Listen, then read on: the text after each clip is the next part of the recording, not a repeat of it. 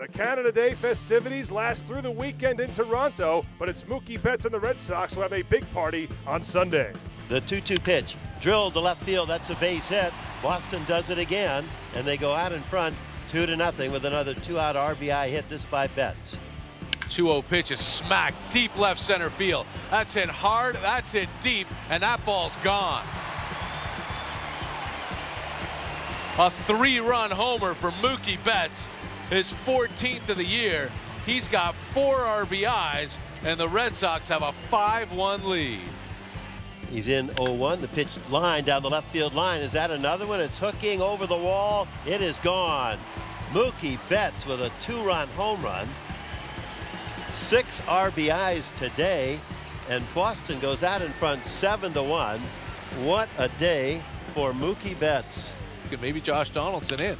1-2 lined up the middle. That's a base hit. That will score Vasquez. Marrero gets the wave. The throw home is cut off. Scoring is Marrero, a 2-run single for Mookie Betts, and give him a career-high tying 8 runs batted in, and give the Red Sox an 11-1 lead. The 2-1 pitch, socked to center field, back to get it. Kevin Pillar running, and makes a beautiful catch in the web of his glove. Hits the track, hits the wall.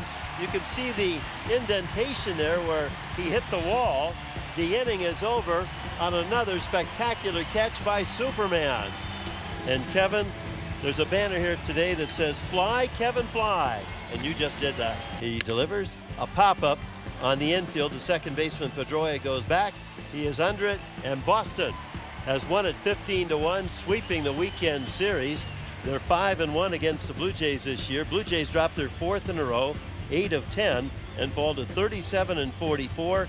At home this year, the Blue Jays slipped at 20-22. A pretty tough day again, and we've said that a couple times in a row now. It's a terrible homestand for the Blue Jays. The Blue Jays have now dropped 4 straight games. Here's their manager, John Gibbons. We're not hitting, really. That's it's pretty obvious. You know, we've been cold for the last few days, so that's got to change. In my mind, that will change. But that's basically it. You know, there's times he was really good today, and he was getting ahead of guys, and then it was just like he was trying to make that perfect pitch. Next thing you know, the count swings back in their favor. Betts burned him twice. Well, they've done it before.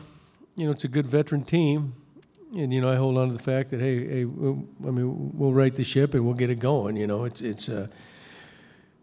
It's not going to be easy, obviously, but these guys, they've all been through it. Everybody's been kicked in the teeth before, and they've gotten back up. All that, how all that goes. So, and we'll show up every day. We'll see when it's all said and done. We'll see where we're at. Anytime you're struggling, it's always the same mood. Everybody's frustrated. Nobody's happy about it. But they'll show up tomorrow like they always do.